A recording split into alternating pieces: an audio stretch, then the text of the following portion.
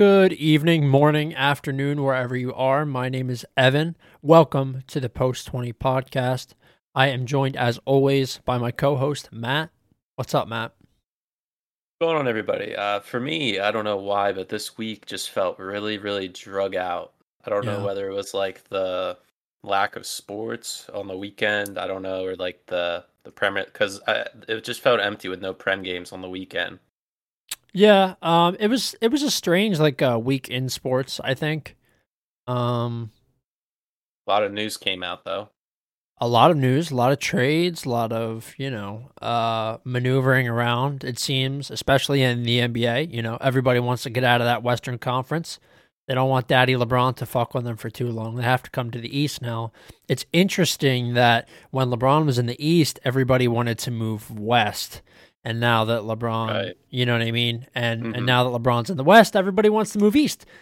It's just an interesting thing. Everyone is afraid of LeBron, as they should be. He's continually, proving to everyone that he's still got it at age 36. I want to quick apologize if you're a YouTube viewer for the way that things look. My camera seems to be a little strange today. Also, I'm wearing I just got off the golf course, so I'm wearing my golf clothes still. So sorry for my appearance. It's not very casual. Oh yeah, I saw your Brazil jersey. Who do you have on the back? Anybody or no? No, it's just plain. Regular, Yeah. classic Brazil kit. hmm Is that old or is it pretty new? I got it a couple years ago. I've Yeah, always wanted a Brazil jersey. Just like it's like vintage. It just yeah, stands out so much. classic. So we'll get into our prem games here. Did you want to touch on the NBA trade or not really? I mean, I'm saying one. It was a four-way trade, but obviously you know the one I'm talking about. Yeah, there were a lot of different things. The Nets have put all their eggs in the basket of James Harden. They gave up a bunch of picks, a bunch of Oh, I think I players, good lost you. players. There you go. You're back. They're they're going for the short term over the long term right now. Yeah. So I mean, Yeah, they're just short. They're going short term versus long. the way that I see it is, if they don't win this year, if they don't if they don't get to the finals this year, this trade was a bust. If they don't win the finals by next year, it was a mega bust, and they're going to be rebuilding for at least 10 years. Because they traded away youth. They traded away Karis LeVert, who is one of, if not, in my opinion, the most underrated player in the NBA. He puts in an amazing offensive shift every time he comes off the bench for them. He's a great sixth, seventh option always. He's very consistent. He scores a lot. They gave him away. They gave Jared Allen away.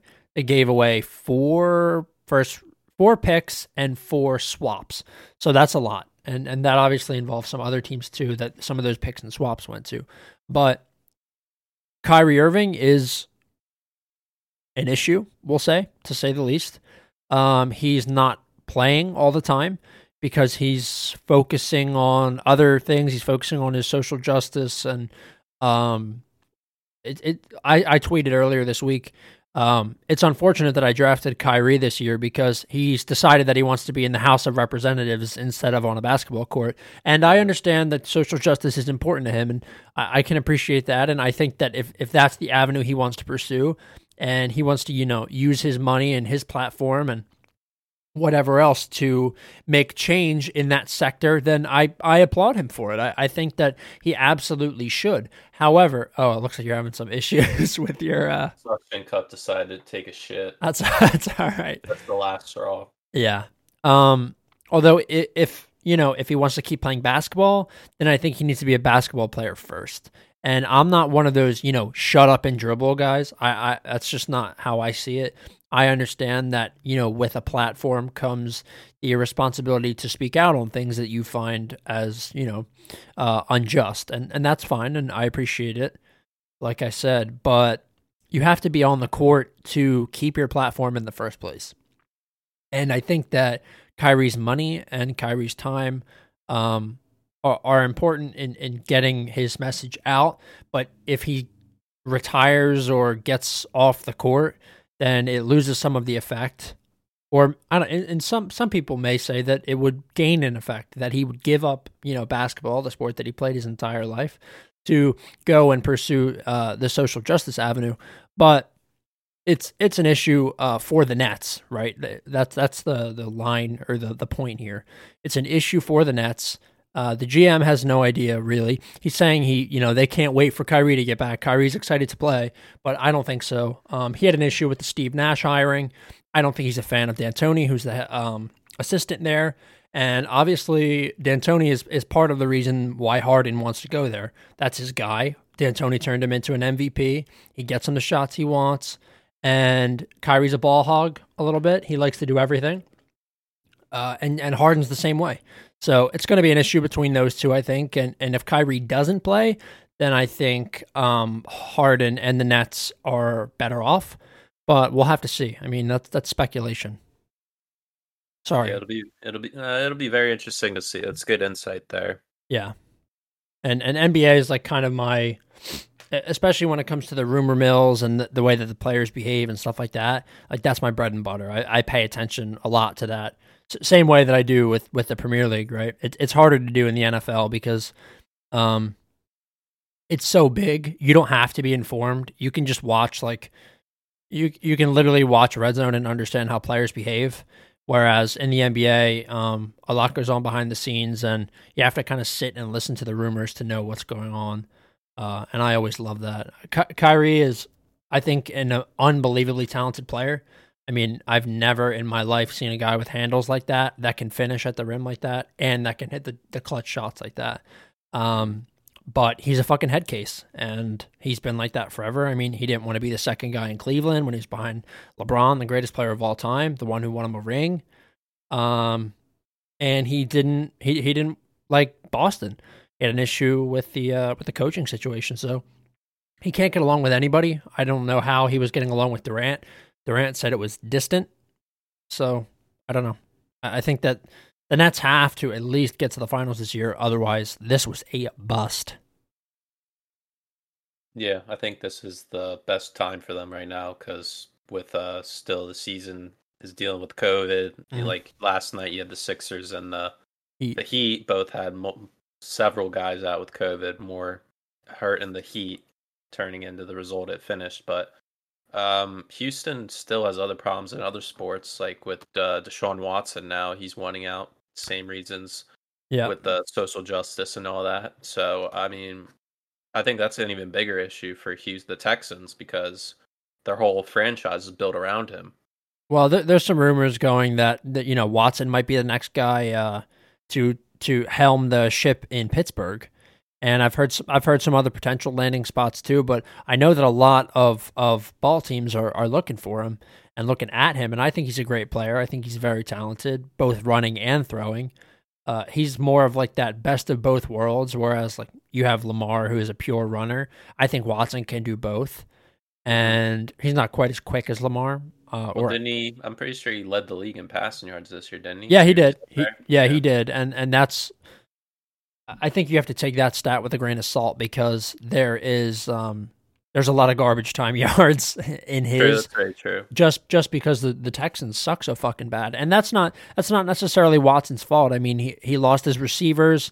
They traded away Hopkins because the GM is incompetent there.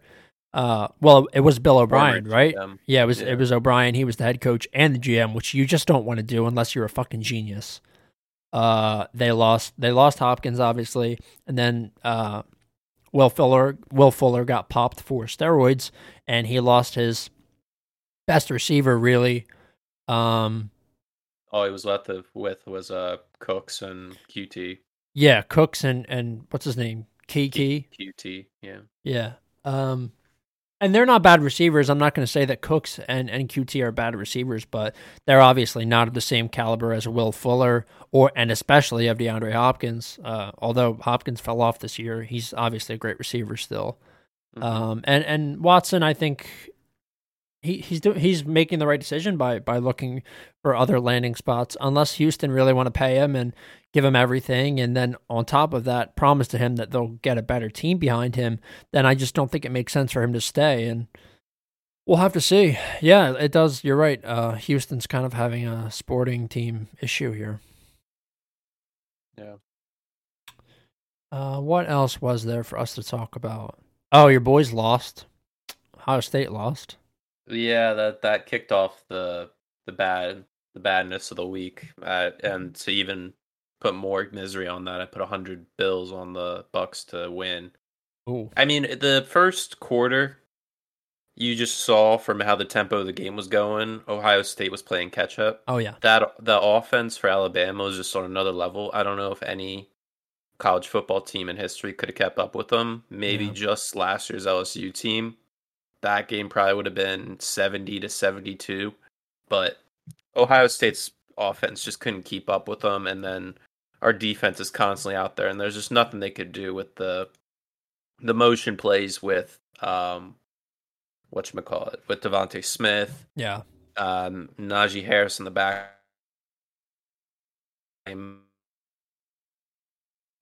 And Mac Jones was never touched, really. He was strip sacked the one time, which was huge at the time of the game. But the thing that pissed me off even more was Jason Waddle was 10 weeks after a fractured ankle, and he was playing in the game. Like, I don't know how he physically could have been doing that. He looked in agony every time he finished a play, but he still followed through, and I respect him for that. But you got guys like Sean Wade in them that can't even keep up with a guy with a half broken ankle.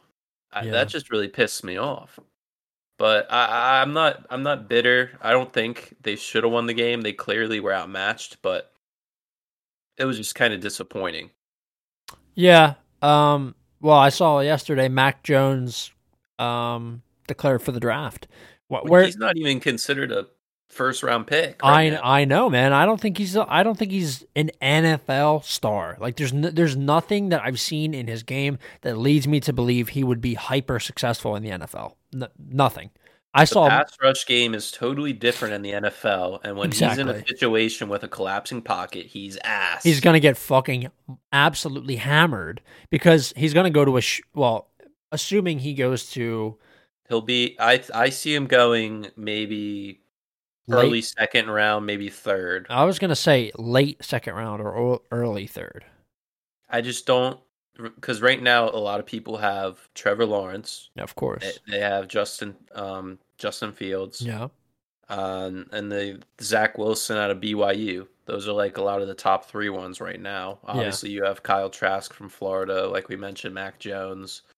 And there's probably one or two other ones in there too. But I think this year is a strong quarterback class. So if you're a franchise in the NFL that's looking for a quarterback, this is the year to go for it. Yeah, they're saying it's just an overall stacked class in general, right, of talented players. So yeah, well, we'll have to see. I don't necessarily see Mac Jones being anything crazy. I don't know why he would declare for the draft here. I mean, how many more years does he have? One, if that, and I think next year he'd be towards the top end. That's what I mean. I would just wait. I think from a business point of view, if you're trying to make the most money from these signing bonuses, you would wait until like Trevor Lawrence and them are gone, because that's what everybody's talking about. Now that Urban Meyer has been officially announced as the Jacksonville head coach, he's obviously going to take Trevor Lawrence, but there's always going to be speculations that he's going to take Justin Fields, but I don't see him doing that. I think Trevor Lawrence is made for the NFL, and he's ready, and he'll fit right into that system. And Jacksonville is up there with the most salary cap room, so there's going to be a lot of guys looking to go to Florida this year to play with Lawrence. So they have an absolute fuck ton of picks. Jacksonville. Mm-hmm. Urban Meyer can essentially pick his team. I think they have 9 picks this year. Towards 11. Oh, it's 11. Okay, in the top 3 rounds, like they have a fuck ton of picks. Yeah, there's some good ones. Like a crazy amount of picks that I didn't like. I looked yesterday and I said, "Holy shit." I think them and the Jets both have 2 picks in the first round. So, I mean, they should be able to get themselves a young core of players, hopefully, who want to follow Urban and Trevor Lawrence into battle. And the Jags could set themselves up here to contend in the next, decade if they draft the right players here. I mean, in my opinion, I think the They play in the AFC South, right? Yeah, Yeah, I think that's the most competitive division competitively in the bad. league. Well, the NFC's East is in there, but I Yeah, think like every year I watch and like how the games finish out, there's always it's very very close to see who the top two are and who gets through. yeah, and it's usually not a team with a ton of wins either. I mean, No, it's always they. this year You're was right. an exception. They are competitive, but the thing is, like, it's a race to 6 or 7 wins. Like the team that has Yeah, 8 wins always comes out of that division. It's just a shit division. yeah. This year was an exception with the Colts and the Right, Titans both right. finishing 11-5. Yeah, and I mean, the Colts for a while there were really shitty, and they're much better now. They'll be looking for a new quarterback soon. I was talking about this on Wake Up Wednesday. You know, Mhm. Rivers, he's not going to get it done forever. I don't even think he's going to get it done for next year. We'll have to see, but let's see. Is there anything else I wanted to talk about? Not really. The Eagles fired Doug Peterson, obviously, which is great. Still no idea who the head coach will be. I've heard Brian Dabble, the Bills OC. I've heard they're looking at fucking I forget his name. I'm gonna blank on it, so I'm just gonna move on past it and forget I was thinking about it. But the Jets I know the hired Niners defensive coordinator got scooped up by the Jets yeah Robert Saleh. Or was he the defensive coordinator or offensive coordinator? defense. Okay, yeah, that would have been a great pickup for the Eagles. He's a very talented coach, smart guy too. Um, the Jets picked him up. That's a very surprising move for the Jets. I thought they would hire somebody absolutely ridiculous and unfit for the job. I thought that they would wind up with Peterson. Yeah, I think as long as the Eagles don't take any of the guys that just got fired, I think they'll be okay. Yeah. Okay. Well, we'll let that be enough for our other sport talk. That was nice to talk about other sports for a minute. A little change of pace. Yeah. So after that recap, we're gonna go ahead now and get into the Premier League matches that happened this week. Sorry, I'm getting a ton of messages. The Wizards and Cavs game tonight, and tomorrow night were just postponed. NBA's melting. Okay, so Burnley Man United. This game went off on the 12th. A Paul Pogba volley was the difference. A Paul Pogba volley in the 71st, an absolute cracker, put United top of the table. United dominated this game, but couldn't get anything going, really, anything solid until the second half. Did you watch this? I wasn't necessarily impressed with their play. It's nice to see that they're going top of the table and Liverpool's not there, but I thought this was a poor performance from this United team. Yeah, it was. They like you said, they did dominate the game. But quickly, I want to note for our picks for these games, you went 3-3, and I went 4-2 for the week. All right. So one of our better weeks. But yeah, back to the game. Yeah, United controlled possession of the game. Burnley had some chances on the counterattack, but very few. There was one moment where VAR played a big part. United cleared the ball out of the back. Luke Shaw with a hard challenge, quick counterattack to go up the other end, and I think the fullback for Burnley takes out Rashford. Or no, not he took out Cavani. Yep. And then it was a VAR review, and everybody thought it was going to be a red card and a free kick for United, but find out it's going all the way back to the Luke Shaw tackle, and he gets a yellow card. So it was that took about 3 minutes to figure out. Yep. And yeah, there were plenty of chances. Yeah, like you said, Pogba off the volley. It was a sweet looking goal. Took a little deflection, but they just couldn't capitalize on their chances. Nick Pope's great in these games. He He's had so 6 good. saves. He keeps Burnley in all of these games pretty much. That's why they concede very few goals. I just don't know. This is like a United team that just they're playing a championship level but what I mean by that is these games they're scraping them out. They Yeah. do what they can to get the wins, and that's what championship teams do. Yep. So them and City right now are my top 2 teams. If we had to make power rankings, I'd probably put Man City above United. But those 2 teams right now are in prime form to climb the table. Yeah, it's interesting. United is not playing a beautiful style whatsoever. I mean, this is not anything like what Liverpool were like when they were at their pinnacle. This is a grinded out style of ball, and it's ugly. It's not entertaining to watch, I don't think. Every once in a while you'll get the odd game where they put 6 or 5 or whatever past, but a lot of the times it seems like the link up between, the back four and the midfield is severed. And I think Pogba playing better has mended that a little bit, and he has been playing better. I think that's important to note.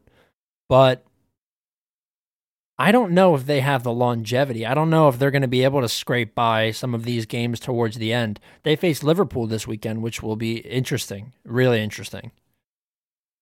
Yeah, and they just brought in a 18-year-old winger from the Italian league. They signed him over the summer, but due to different things in his contract, they had to wait until Diallo, right? January. Yeah, so I don't think he's going to make an impact this year. Yeah. He's more of a long-term thing. I don't know why they would do that because they already have somebody like Marcus Rashford, not Rashford, Mason Greenwood. Greenwood. Yeah, so it's just a similar type of player in the position. Greenwood's more of a forward role. Mm-hmm. I felt like Cavani was invisible in that game too. By the way, he was just non-existent. His style of play doesn't suit to how Rashford and Martial do it. I don't know what it is. Yeah, I think Martial and Rashford both are they play a similar style, right? Yes. But Cavani doesn't have the pace to play like them anymore. He's old. So I just think that he's probably not, in terms of chemistry, linked up with them quite yet. Maybe he will, maybe he won't.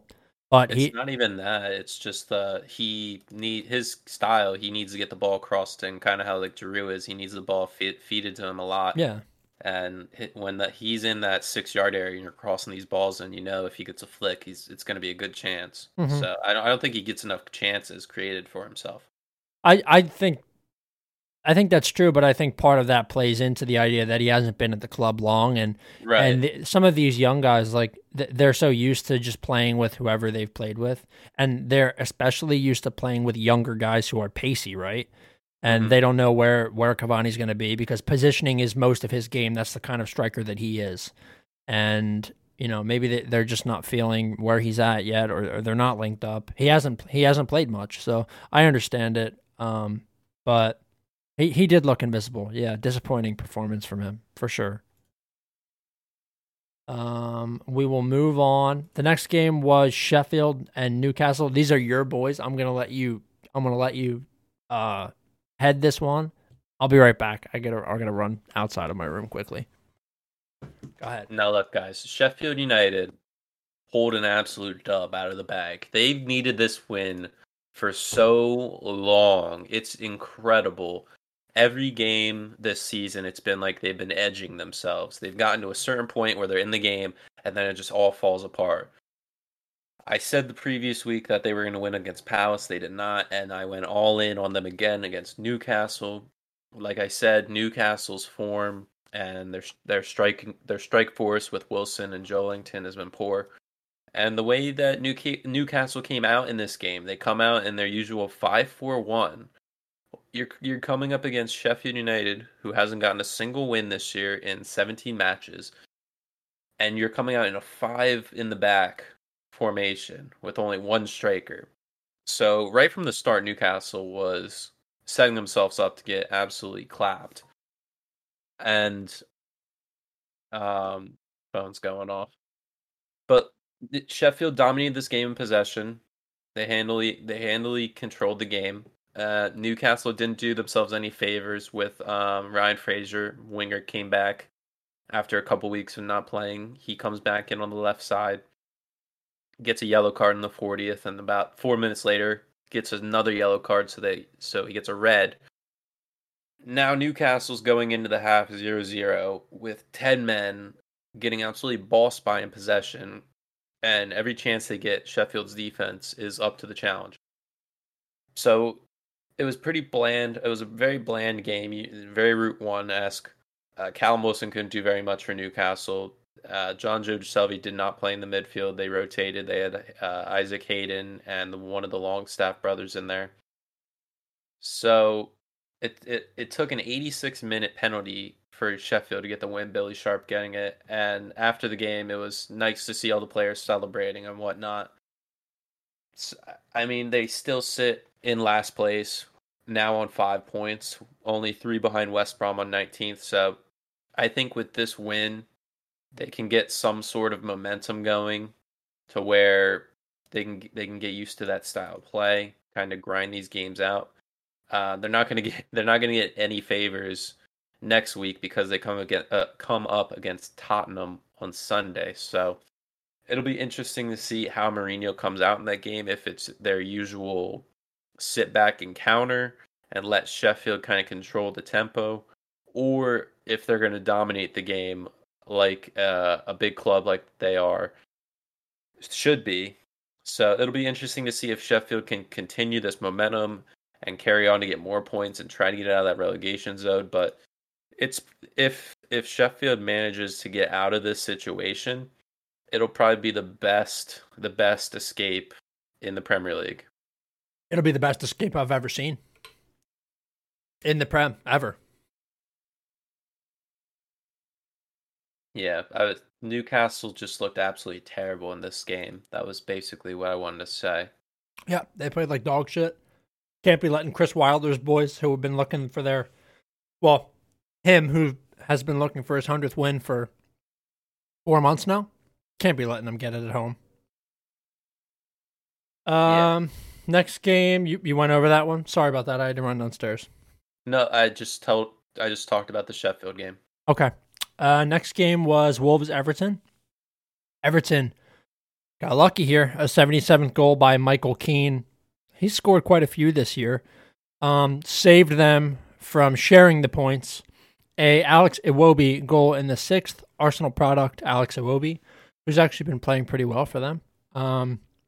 Scored in the 6th and opened it. They didn't hold that lead for long when Ruben Neves, your boy, the king of the screamer, pulled one back in the 14th, and it stayed tied until the 77th, like I said, when Keane got his. Now, this was a fairly even match. 3 shots on target for both sides. They shared the possession about 50-50, and I wasn't overly impressed by Everton here. I just think that Wolves got sloppy towards the end and let that Keane one in. Really good result for Everton here. Really good to keep them up towards that top, third of the table, quarter really. And Wolves will be pissed that they didn't get 3, or at least 1 here. Yeah, Wolves haven't been looking good recently. They've lost 3 of the last 5 and getting no wins in their last 5 even. So they're slipping down. They're in 14th on 22 points, only 10 points above relegation. It's looking like the Raul Jimenez injury is more significant than we thought at the start. Losing your main striker has been essential for them, I guess, to how they play. And what's the manager's name again? Nuno Espirito. Yeah, Nuno hasn't figured out how to cope with it yet. So I don't know. Like you said, it was pretty even. I thought James did all right in this game. Mm-hmm. He's getting back into form. He just adds something different to Everton. It's like they're more dynamic with him. Yeah, it's just Everton used to be just bland white rice, and now they have a certain spice to it. Now there's a kick about when James is in there. No Calvert-Lewin in this game, so they had to pick up in other departments. Iwobi actually played up front this time instead of playing as a wing back. Now that Digne was back, he got an assist. Yep. So I think Everton will start picking up some more points now for here on out coming. Yeah, Digne coming back is a massive bump for them, but unfortunately they did lose Calvert-Lewin in this game. He was not playing. It seems like he just had a hamstring pull. That's what Ancelotti said, and he said that since DCL's never had a hamstring issue before, they just want to kind of go nice and slow and make sure that Calvert-Lewin can gauge his own fitness before they start to get him back into full training. And I think that's okay. I mean, they're in fifth place. They're really overshooting right now. I don't think any of us thought they would be top four. So while it does, it's unfortunate to not be moving up in the table. They are tied with City and Leicester, all at 32 points. So, taking your foot off the gas for one fixture, two fixtures, letting your star striker get back to health, it's okay. You can live with it. Yeah. We will move on here. The final one that will be no, there's actually two more after this that will be recapping. Manchester's nope, I'm off. This City, was Brighton. Yeah, I wasn't gonna do that one. I was gonna do Tottenham and Fulham. Oh, okay. Tottenham and Fulham tied 1-1. This game got postponed once, right? This was them playing it. Yeah, they reconfigured this one around for Fulham. Yeah, so Fulham obviously had a COVID outbreak, and it was really fucked. Like they had no first team players, so they had to push this game, but it ended up going off 1-1. Kane scored in the 25th, and Ivan Cavallero scored in the 74th to get Fulham to the point where they could share the points. Tottenham have to be looking to get way more than a point from playing Fulham. Although Fulham have played spoiler a couple times this season with the bigger clubs, it's just, I mean, they were just coming back from not even being able to train because of COVID. Tottenham had a full strength lineup and they couldn't get it done. Tottenham are they just play a very flat Mourinho style of play, and if Kane and Son don't link up and make some magic ridiculous shit happen, then this is the kind of result they get. And I don't know. I'm not impressed with Tottenham, really. I haven't been. I've watched a lot of their games, and I think outside of Kane and Son, they have a very average team. Yeah, I completely agree. That's just what Mourinho's going for. That's what he's done in the past with Chelsea teams. That's what he's tried at United at times. He goes defense first and has a few star players that carry the bulk of the attack. So they didn't prevail in this game. It was they lost focus towards the end of the game. Fulham, the last 10 to 15 minutes, got into it. They got their goal. They even could have gotten the winner. Same with Spurs. The Reguilon scored, but it was ruled off sides. So I think Fulham having all this time to rest was a big bonus for them. So they couldn't blame this on a lack of fitness. And their game against Chelsea, which was supposed to be played today as of recording, got pushed to tomorrow now for a 12:30 game. So it'll be interesting to see what the rotation is of players, if he'll change it up or not, Scott Parker. But I think this is a huge point for Fulham now. They still sit at that 18th position in the relegation zone. They're right there below Brighton and Burnley. Their next run of games is going to be pretty tough for them, coming up against Chelsea and then following that up with Manchester United. So it's an interesting time to see what Fulham will do. Yeah, I'll be interested to see if they can if they can just siphon a couple points from this upcoming few fixtures. I think they could find themselves rising up and maybe taking us where Brighton is and cementing themselves there. We'll definitely have to see. I think Fulham have potential, whereas there are clubs like Sheffield where I actually just see nothing. I don't see any sharpness there.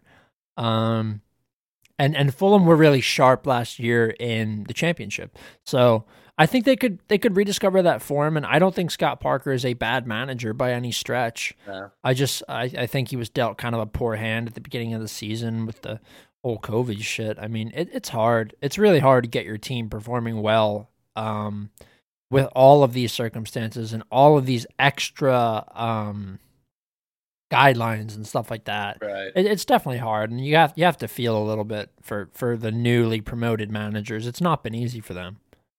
Yeah, and I don't think there's a better time for Fulham to play Chelsea right now with their form. Obviously, they got a 4-0 win against Morecambe in the FA Cup, but besides that, they've been in terrible form. So it's going to be interesting to see if Timo Werner pops up or not in this West London derby. Yeah, we will have to see because he is often invisible. Okay. Man City, Brighton. Man City managed to steal all 3 points thanks to a 44th minute goal by youngster Phil Foden. He's not really as young as I always think. Like, he's been playing for a couple of years now. Yeah, I think Um, he's 2021 around there. yeah, so Foden got one in the 44th, and that was it. That was the only goal in the entire game. While City peppered Brighton with shots, it didn't amount to all of that much. I figured this game would be probably 3-0. And, going into the right before halftime, I wasn't sure how this was going to go because Brighton had a couple shots in the first target. They didn't look great and they didn't dominate possession, but City are not an immortal team on defense. They do concede every once in a while. And I thought that they could concede on a counterattack, maybe late on in the second. But then right before the whistle blew, Foden got one for them, and the tempo definitely switched. City dominated possession in the second half as well, ending the game with 66 percent possession rather, and 6 shots on target versus Brighton and Hove Albion's 1. So it was definitely domination. The second half I thought was better for City. They looked more lively and they looked like they were hunkering down. But this wasn't a necessarily wonderful game to watch. No, I think when you started talking about this game, you said they stole the 3 points. I don't think that's fair to say. I think they fully deserved it. The game should have been 3-4 nothing. You had a couple balls off the post. Mars missed a clean chance on a breakaway. He hits it wide left. And Sterling in the 92nd minute shanks a penalty. Oh, so, yeah. I forgot about that. Yeah, there were plenty. Oh, I knew because fantasy screwed me. That's why I know. Okay. But I still pulled out the week. But 6 on the bounce now. Excellent.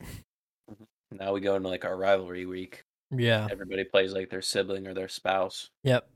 But yeah, this game, City fully deserved it. They controlled the game. The Brighton defense held up to the best of their abilities. Attacking wise, they've gone back into boring, bland kind of play now that Danny Welbeck's been out. They've lost their speed up front. Maupay is inconsistent up there. Conley, March, those guys have kind of gone quiet now. Brighton never can score against Man City. I said that before. Now that Man City scored one, it's 21-2 now when they play each other. Yeah. Brighton just never knows what to do against City. And to City's credit, the signing of Ruben Diaz has been massive for them. Yeah. I think next week will mark the halfway point of the season. I think we can touch on a bunch of different categories like best signing of the year, most improved player, and such things like that. But we'll talk about that next week maybe. But yeah, the Man City's defense has stepped up a bit. I think Ruben Diaz has even helped John Stones form. He plays better alongside him.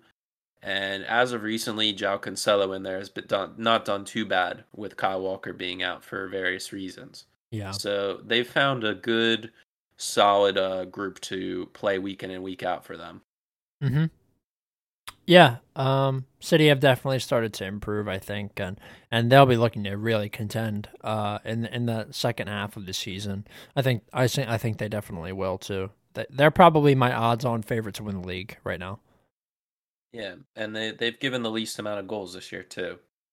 Right.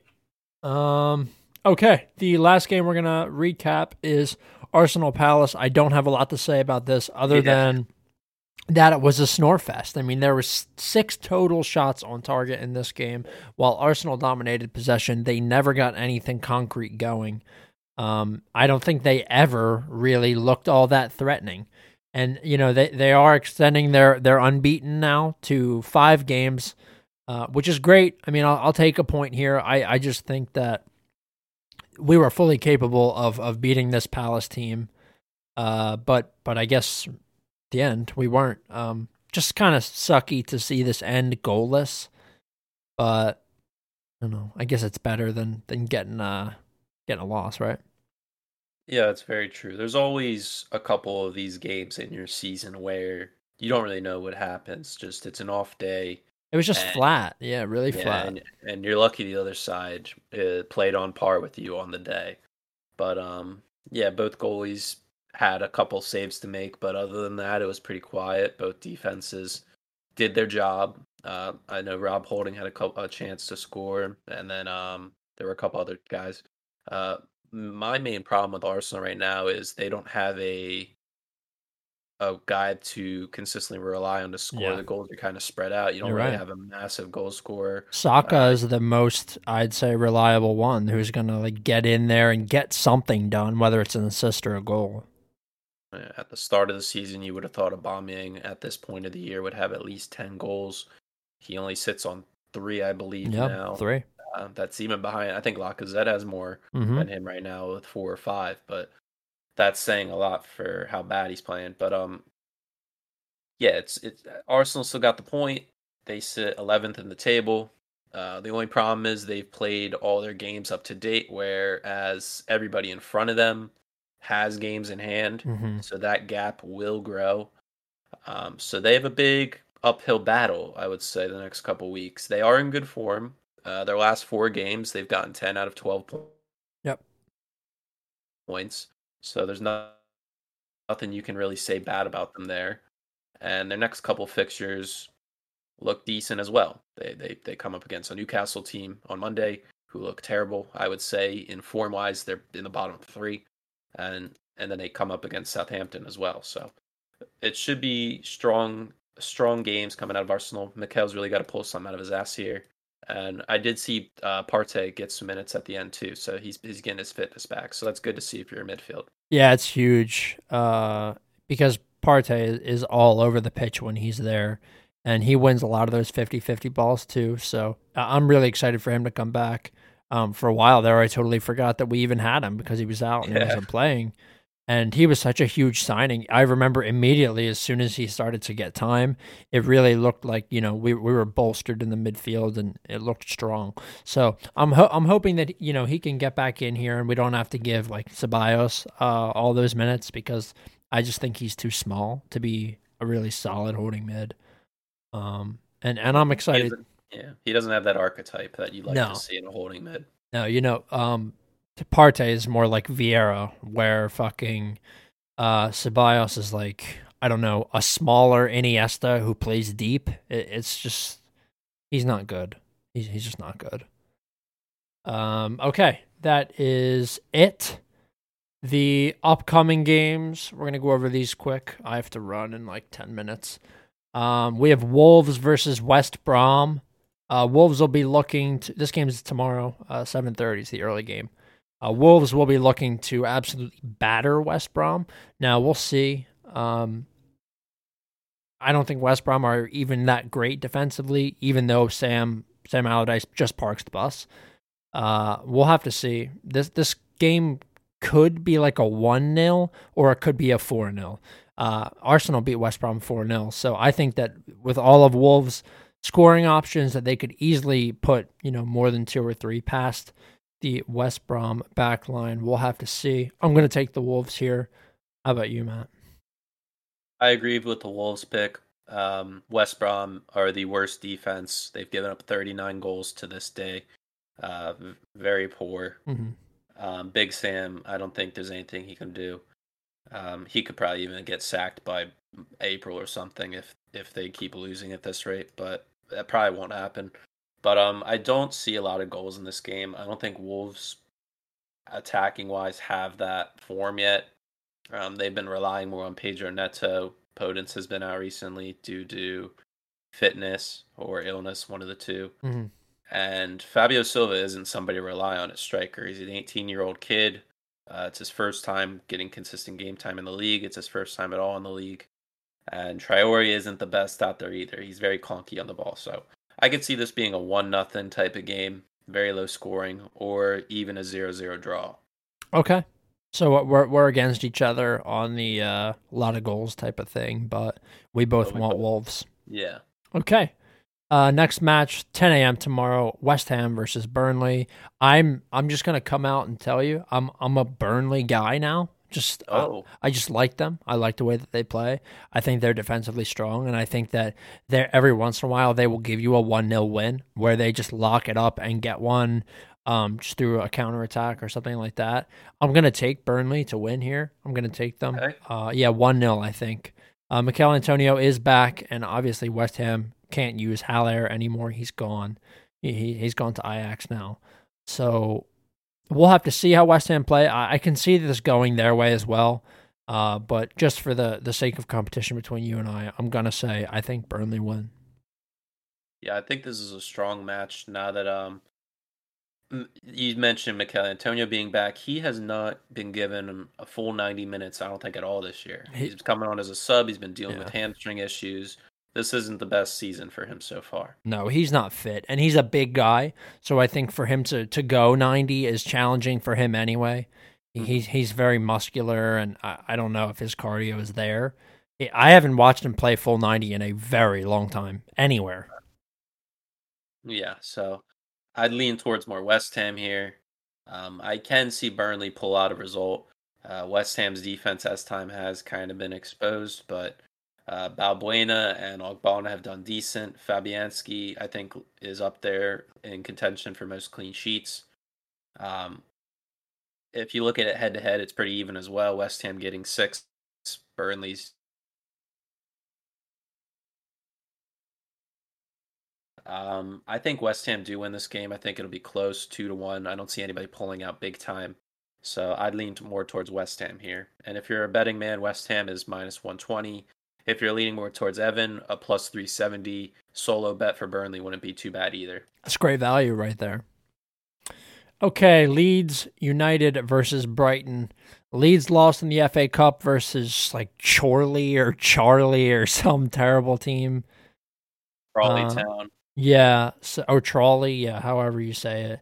I think they'll bounce back here versus Brighton. Brighton, obviously coming off that 1-0 defeat against City, didn't look impressive to me whatsoever. Leeds sit in 12th, 5 places above 17th place. Brighton, I think Leeds are that much better, and I think that they're going to give up. I think my dog's over there. I think they're going to be giving quite a few goals to Brighton here.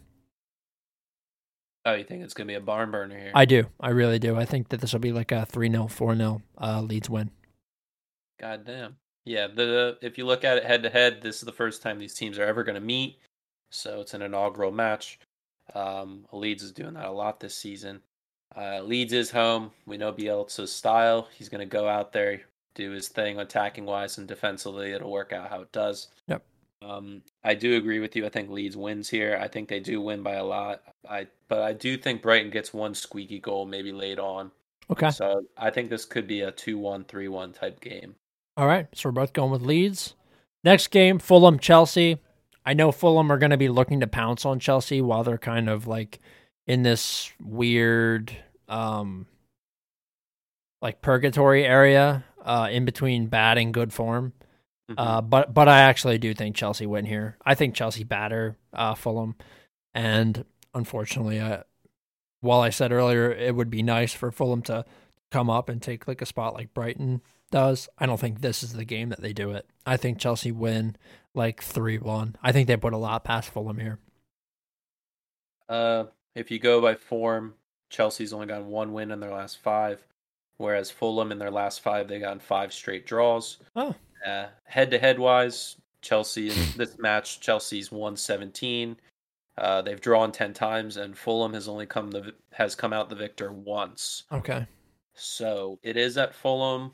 Not really a big deal. They're both West London clubs, so it's not very far of a journey for Chelsea. But I do think Chelsea gets the result here. If they continue to drop points, they're going to get leaped by Arsenal this week, I would say, and West Ham as well, which will put them in the bottom half of the table.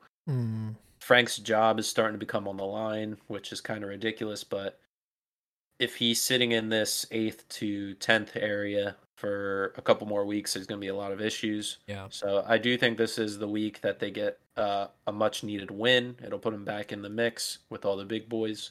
So I think Chelsea wins here. I'd say 1-0, just due to how their form is. Okay. Matt and I are both on Chelsea here. Next game, Leicester City versus Southampton. Probably, it's not game of the week for me. It's probably second game of the week. The one I'm most second excited for. However the fuck you're supposed to say that. I think are Leicester the favorite here? I don't have the lines in front of me. Yeah. Okay, so Leicester are the favorite here. Oh, this is a really tough one. I could see this game actually ending in a draw, maybe a 1-1 or a 2-2 draw. Yeah. It all depends on what type of lineup Leicester put forward. If they have a more defensive midfield here, then obviously I think it'll be more low scoring. Southampton really kind of play in the middle of the park as well. So this will be definitely a battle that's won within the center circle. We'll have to see. I guess I'm actually just gonna say draw. I think this game is a draw. I don't know if it's 1-1 or 2-2 or 0-0. I have no idea, but I don't think that. I think these teams are so close together in their performance that I can't, in good conscience, say either one will win. Yeah, right now it's saying Danny Ings is going to be out with illness, so Definitely a no, draw then. he's not up there. So their attacking form's going to rely on Theo Walcott and Shane Long. Che Adams has kind of vanished of recently too, so their strike force is looking pretty thin. Leicester, on the other hand, probably full force. I would give the edge to Leicester here. They are Yeah, home, I think that's fair. and with a win here, that keeps them in the top four race. So I'm gonna go with a Leicester win. Okay. I'm gonna stick to draw, but I can definitely see Leicester Yeah, winning. that's fair. If you had Southampton, they're structured well better in the back. if you had a gun to my head, I and made me pick a team, I'd go with Leicester. But we'll see. I never pick draw, so let's see how it works. Mhm. Next game, Sheffield versus Tottenham. Tottenham Oh, win. Jesus Tottenham Christ. win. This is a bloodbath. It has to be. I don't think it's going to be high scoring, but I think that Sheffield get absolutely murdered. I think this is a high scoring game. I think Tottenham wins by at least three here. Oh, Um, I don't I, know. Sheffield's coming off a huge high, whereas Tottenham dropped points. That 1-1 draw. I think they were very, what's the word? They were very like lax coming off that pounding of Marine, Hmm. which game didn't really matter. You saw Dele Alli get minutes in there and play good, That's how you but know it didn't matter. but yeah, I think Tottenham wins big here. They haven't gotten a big spanking in a while, so I think this would be the week to get their due. They're due for a absolutely clap fest. Yeah. All right, we'll both go Tottenham. Tottenham money line here then. I think that's really all we have to say. Next game, Liverpool versus Manchester United. Game of the week. Liverpool win. Oh, this is tasty. Really? You really Oh think? yeah, I actually do. I'm telling you, this United team is pretenders. When it comes to it, I mean, they got knocked out of the Champions League. Like they can't get it done when it matters. I just know it. There's no way they win the Prem this year. Anybody that thinks they are, you're on fucking drugs. Yeah, that's what a lot of people say. I think this is going to be a very dirty game. Yeah, This for is sure. probably the most heated rivalry up there with the Manchester Derby. Um, it is at Anfield, so that gives heavy tilt towards Liverpool. Hmm. Odds wise, Liverpool is minus 105 to United's plus 260. Yep. Pretty fair odds. Uh, if I don't know, I just have a big question on the center backs at Yeah. Liverpool. I don't know what we're gonna get. If it's gonna be Max Phillips, if they're gonna go with Fabinho, if they're gonna throw Hendo back there. I doubt they're gonna do that. Um, the center back has been their main issue this year. There's still talks that Van Dijk's going to come back by the end of next month, It could. which would play massive for them in the league and the Champions League if they're still involved in that. Europa. Oh, what do you mean, Liverpool? Oh, Liverpool. I'm sorry. Yeah, Sorry. Yeah. no, United's defense been looking solid. Bailly has put in great roles, get great shifts, I should say. Maguire as well. Defensively, they've looked great. I see this as a low scoring game. Um, I don't know. I can't decide. I'm going to say it's going to be a draw. I think it will be a draw here. Okay. Both defenses, well, I shouldn't say that. Man United's defense has upheld well, whereas their attacking has been inconsistent. That's where I'm basing my bet is mainly off United. I don't know really what to expect with Liverpool.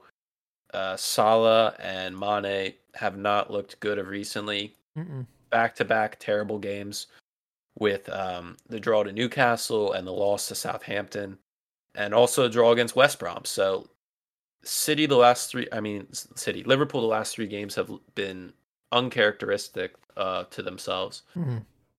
And in a huge rivalry game, they're going to be wanting to do all these things, but I don't think it's going to come to fruition. I think a draw is fair here. I think that could happen as well, but I think Liverpool and especially Salah and Sadio Mane are looking to show everyone that they aren't washed and tired, and I think Klopp knows that they need this very, very bad right now because people are starting to question his tactics and his ability as well, especially in the English media. And I just think that Liverpool throw a ton forward here. If they're not already winning by halftime, they throw a ton forward in the second half.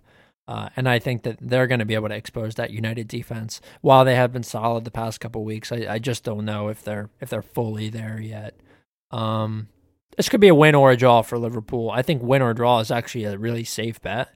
If you're looking to put a bunch on, I think that's fair. But we'll have to see. Another dynamic will be interesting is the managers. Yeah. Klopp, as of recently, has been the main leader in the talks of the VAR penalty scandals to United. So I think it'll be really interesting to see how the officiating crew does on the day. It'll be very controversial if United gets a penalty. Oh yeah. But it'll make the game that much more better. So I'm really excited to see how this goes. Yeah. Second to last game, Man City versus Crystal Palace. This game kicks off at 2:15. City are heavy favorites here. I think they're deservedly heavy favorites, and I think that they slot at least two past Crystal Palace here. Palace may get one back in the dying embers, but I think that City get at least 2 or 3, and they walk away with 3 points. Yeah, Palace for me right now are in form to fall to that relegation battle zone. They do have the star quality of Zaha and Uprising with Eze. He had he got in trouble for going to the QPR FA Cup game over the weekend with COVID restrictions, but he still did play. So they do have a couple guys that can get the ball rolling, but their defense for me is a very big weak point. They did play well, you could say, against Arsenal, but Man City is just another level, man. It's just there's nothing you can do to stop them. They always find a way to expose you. There was one ball over the weekend that De Bruyne slipped through 5 people, and the last fullback cleared it, luckily, but they just have guys that can annihilate you. So I think City win this game easily. I think they can win this game by at least 4, but I'm going to say on the safe side it's a 3-1 win. Okay. Yeah, I think that's pretty much where I sit as well. So both going with City win. Last game, I'm not going to have a lot to say about this, but I think that Arsenal do win. They're playing Newcastle. This game takes place on the 18th at 3 p.m. They beat Newcastle in the FA Cup. Wasn't convincing for the first 90, but they managed to get it done in extra time. I think again that we get the best of Newcastle.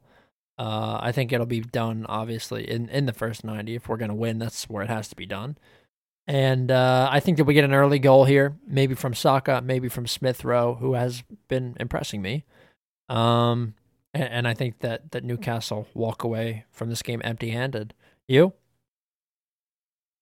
Yeah, I completely agree. History of this, Arsenal's played Newcastle 50 times. In those 50 times, they've had 25 clean sheets. They scored double what Newcastle does. And the last time they played each other, Arsenal won 4-0. Mesut Ozil was on the score sheet. I think Arsenal do win this game. I think it's pretty low. Newcastle's been consistently coming out in a 5-4-1. Mm-hmm. I don't know why. I don't know if I don't know why either. Steve Bruce has no faith in his guys going forward. He stopped playing 2 up top. He usually did Wilson Joelinton up there, but as of recently pulled back from that. Yep. Their wingbacks are poor. Their best player in the back has been Yedlin. He's been playing decently, and Shar, their center back. Mm-hmm. And Darlow stepped up in goal. But they attacking wise, they have nothing creative going forward. I think this is an easy game for Arsenal to control and manage. And this is a big wake up call for Aubameyang. I think this is a breakout game for him to realize, or not to realize, but to remember the form he's had last year and the year before. So I think Arsenal win this game easy. Okay. That rounds off our predictions for the week. We just hit 60 minutes, right on the nose. That's my cue to go. Matt, is there anything else you wanted to talk about here or no? Nope, we covered everything else that I wanted to talk about at the beginning. Make sure you guys follow us at Post20Pod on Instagram and Twitter. Also, if you're watching this right now on our YouTube channel, click that red subscribe button. Hit the notification bell right next to it so you're notified whenever we post new content. And make sure you're following and listening to our other streaming platforms if you like the audio versions, SoundCloud, Spotify, Apple Podcasts. All right. Yep, that's it. Thank you guys for watching as always, and we will see you next time.